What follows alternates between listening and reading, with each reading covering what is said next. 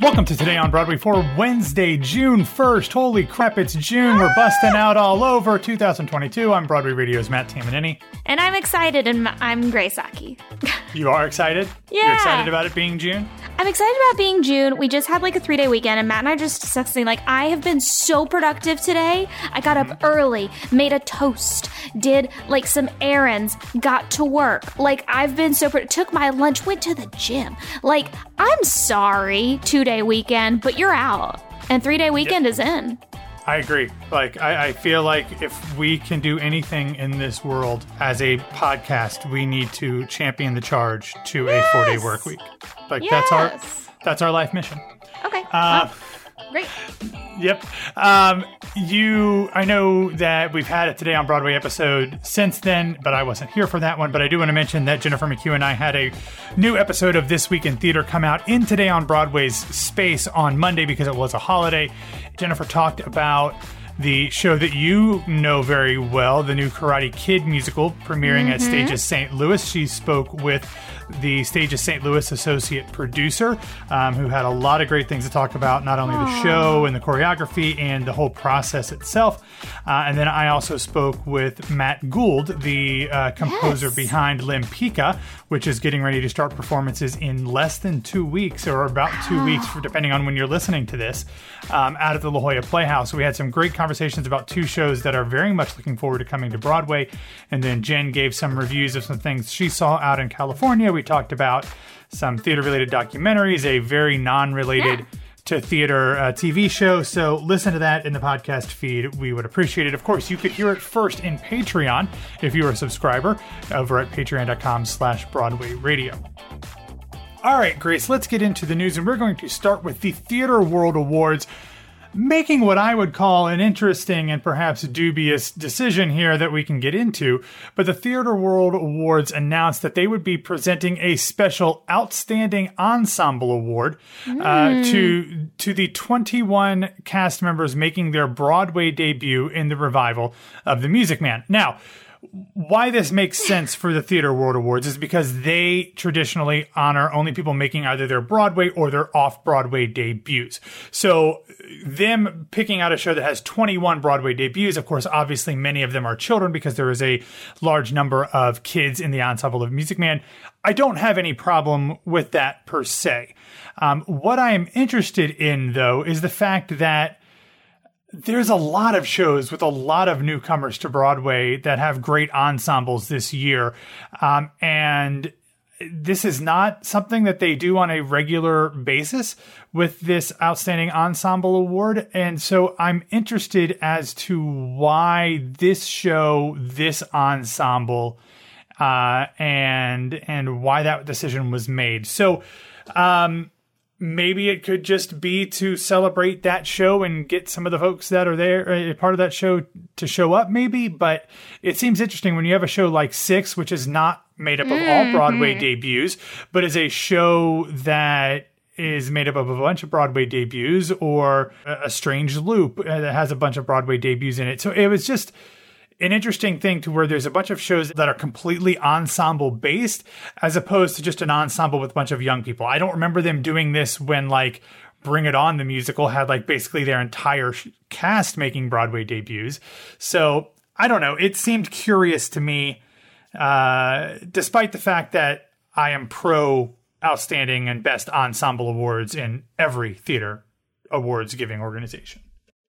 I feel like earlier you were about to quote Legally Blonde, the film, and you were like, why this? Why that? And I said, why now? Why this sperm?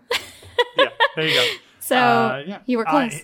I am neither gay or European, but either way, that's fine too. So It just feels like an odd choice. If you're going to do an ensemble award, why this show? Is it just the large number of Broadway debuts? It was pretty historic. Like, I remember watching the video of them kind of like announcing outside the marquee of the theater, like at the Winter Garden, all these Broadway debuts, and it was really special. And like, especially coming out of the pandemic, they made a big deal of it. So it's no surprise to me actually that they would honor it in this way because of what you just said.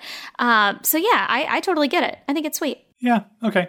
I will just say Bring It On has the record with 32 of its... Holy crap, really? Yeah, 32 Broadway debuts, according to a Playbill article. So just saying. Anyway. All right. So let's move on to another story that is sure to inspire probably even more warranted consternation as reviews have started to come in, speaking of Legally Blonde, of the Regent's Park open air theater production of the show directed by, again, mentioning Six co-writer and director Lucy Moss. The reviews came out. The show began performances on May 13th and will run through July 2nd. And because the show features a much more diverse group than perhaps the original production did, not only including people of color, including non-binary and gender non-conforming cast members. The actress playing Elle Woods, who is a alum of Six in London. Courtney Bowman is considered I don't know if there's a more correct way to say this, a plus size actress. And that has been a part of their marketing for this show. And it has been something that a lot of people have championed. However, there have been a number of reviews that have not been as celebratory of that as many people would like, particularly the review in the Times of London by Quentin Letts. And I'm not going to share any of Quentin's specific quotes, but I did read it, and it was pretty obviously, participating in body shaming and some transphobic comments as well. In response, the Open Air Theater tweeted out a statement saying, quote, "We are extremely proud of our visionary Legally Blonde and celebrate each and every member of the company. We're thrilled with the response to the production from audiences and reviewers alike. However, are disappointed by the insensitive language of one review. We expect that everyone comments with respect and sensitivity, and those who decide not to will no longer be invited back to our theater."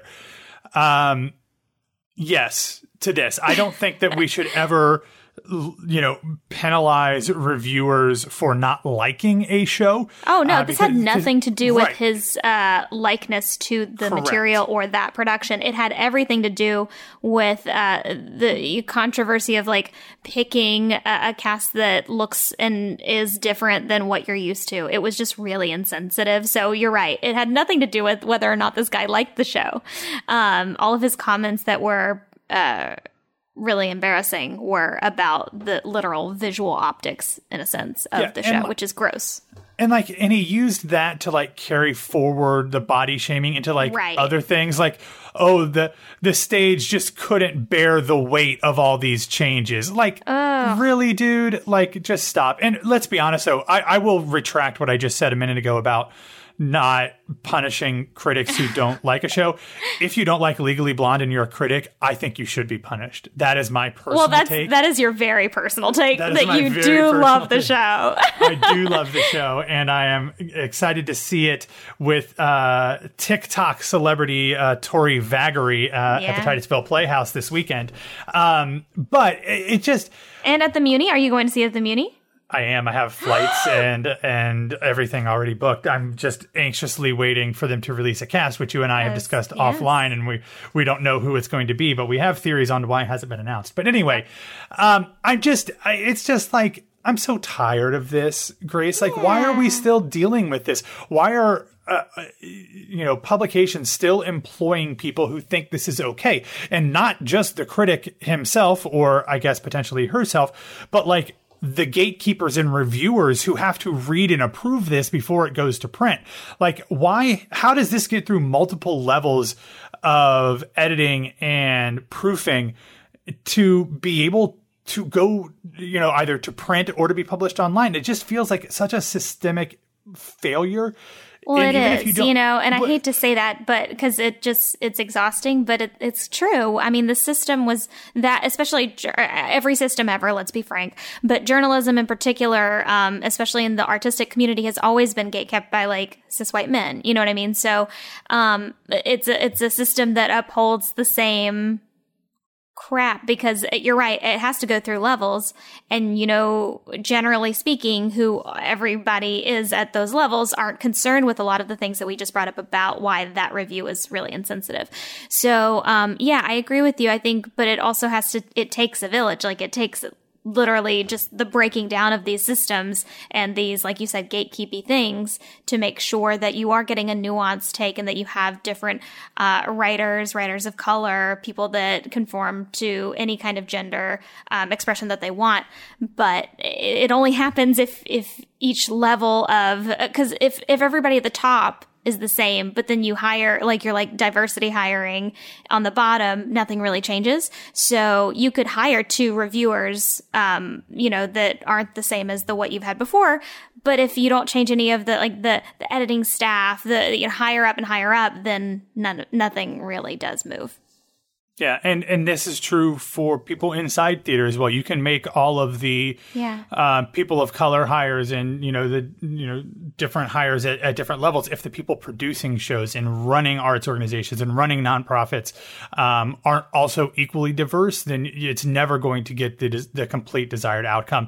And it just really shocks me that in today's day and age that even if you don't actually care if a critic makes comments like this, do you not care for the optics that will come back as a blowback? Like, is that not, like, that's what kind of shocks me. Like, if you can't even recognize that this could look bad for your publication, like, how are you doing your job? But anyway, moving on, let's talk about some more news. If you couldn't tell, it's a little bit of a slow news day, so we could get a little bit on our high horses there. But let's talk about some news. Right before we started recording, MCC Theater announced that they would be adding another performance of Which Way to the Stage during its final week. The show will now play through June 5th at 7 p.m. They have added a second show on Sunday so that people can have as many opportunities to see this absolutely wonderfully hilarious, but also really smart and insightful show. I recommend you see that. Also, just a few hours after we finish recording here, the great two-time Tony winner Christian Borle returns to the cast of Off-Broadway's Little Shop of Horrors. He took a leave of absence, which we originally assumed would be to do Into the Woods at Encores from May 3rd through the 29th. That was not the case, as we know. And then I had my moment of Borle leaving and thought he would be joining the production for Broadway. That is also not the case, but he is back as Oren Scrivello DDS et al. In that production for the foreseeable future, I guess, until he has to go leave to do stuff for Some Like It Hot. But good for him. I've seen him in the show twice. He's great. Would love to see his Baker someday, but who knows? Oh, wouldn't we all? Yes, we tried. Twice. We did try. All right, let's real quick talk about some things that are happening for theater folks outside of theater. Yesterday, Deadline exclusively reported that the great Adrienne Warren has been cast as the lead in the new Hulu drama series Black Cake. This is actually based on a book that I have that is sitting on my bookshelf that I need to read. It's a multi-generational story about murder that spans decades and takes place in Jamaica, Rome, Scotland, England, and Southern California. Warren's character is kind of estranged from her family, and the death of her mother brings her back with some shocking secrets. So that should be a lot of fun to watch that. And also, Variety reported that, I guess we can consider her one of ours. She's never been on Broadway stage, but Rachel Zegler is set to star in the new Hunger Games prequel, The Ballad of Songbirds and Snakes. She set off speculation on Monday when she tweeted a very bizarre tweet that I actually saw and had no idea if I was missing something. But the tweet said, "Listen up. Can y'all grow restfully? Are you becoming an individual resting decisively?" I had no idea what that meant, and apparently it doesn't really mean much of anything, but some folks on Twitter noticed that the first letter of every word in that tweet spells Lucy Greybeard, who is the main character of the 2020 novel, which is a prequel to the Hunger Games books. Suzanne Collins returned to that world, and people figured out that she would be starring in this movie, which is set to come out in 2023. All right, so let's wrap up with some feel-good recommendations. If you did not hear, Disney Plus will be having its Disney Plus Day on September 8th. And in conjunction with that, they released a teaser trailer for the upcoming live-action version of Pinocchio, which will star Tom Hanks, Joseph Gordon-Levitt, Keegan-Michael Key, Lorraine Bracco, Luke Evans, and more. But this trailer features Broadway's own Cynthia Erivo as the Blue Fairy singing When You Wish Upon a Star. So that's a lot of fun. So check that out in the show notes.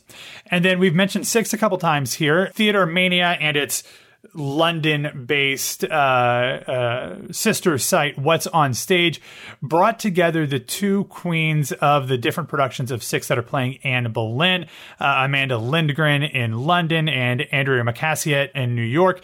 And they had like a nice 15, 20-minute conversation about the role, about the show, about their processes, about all things Anne Boleyn.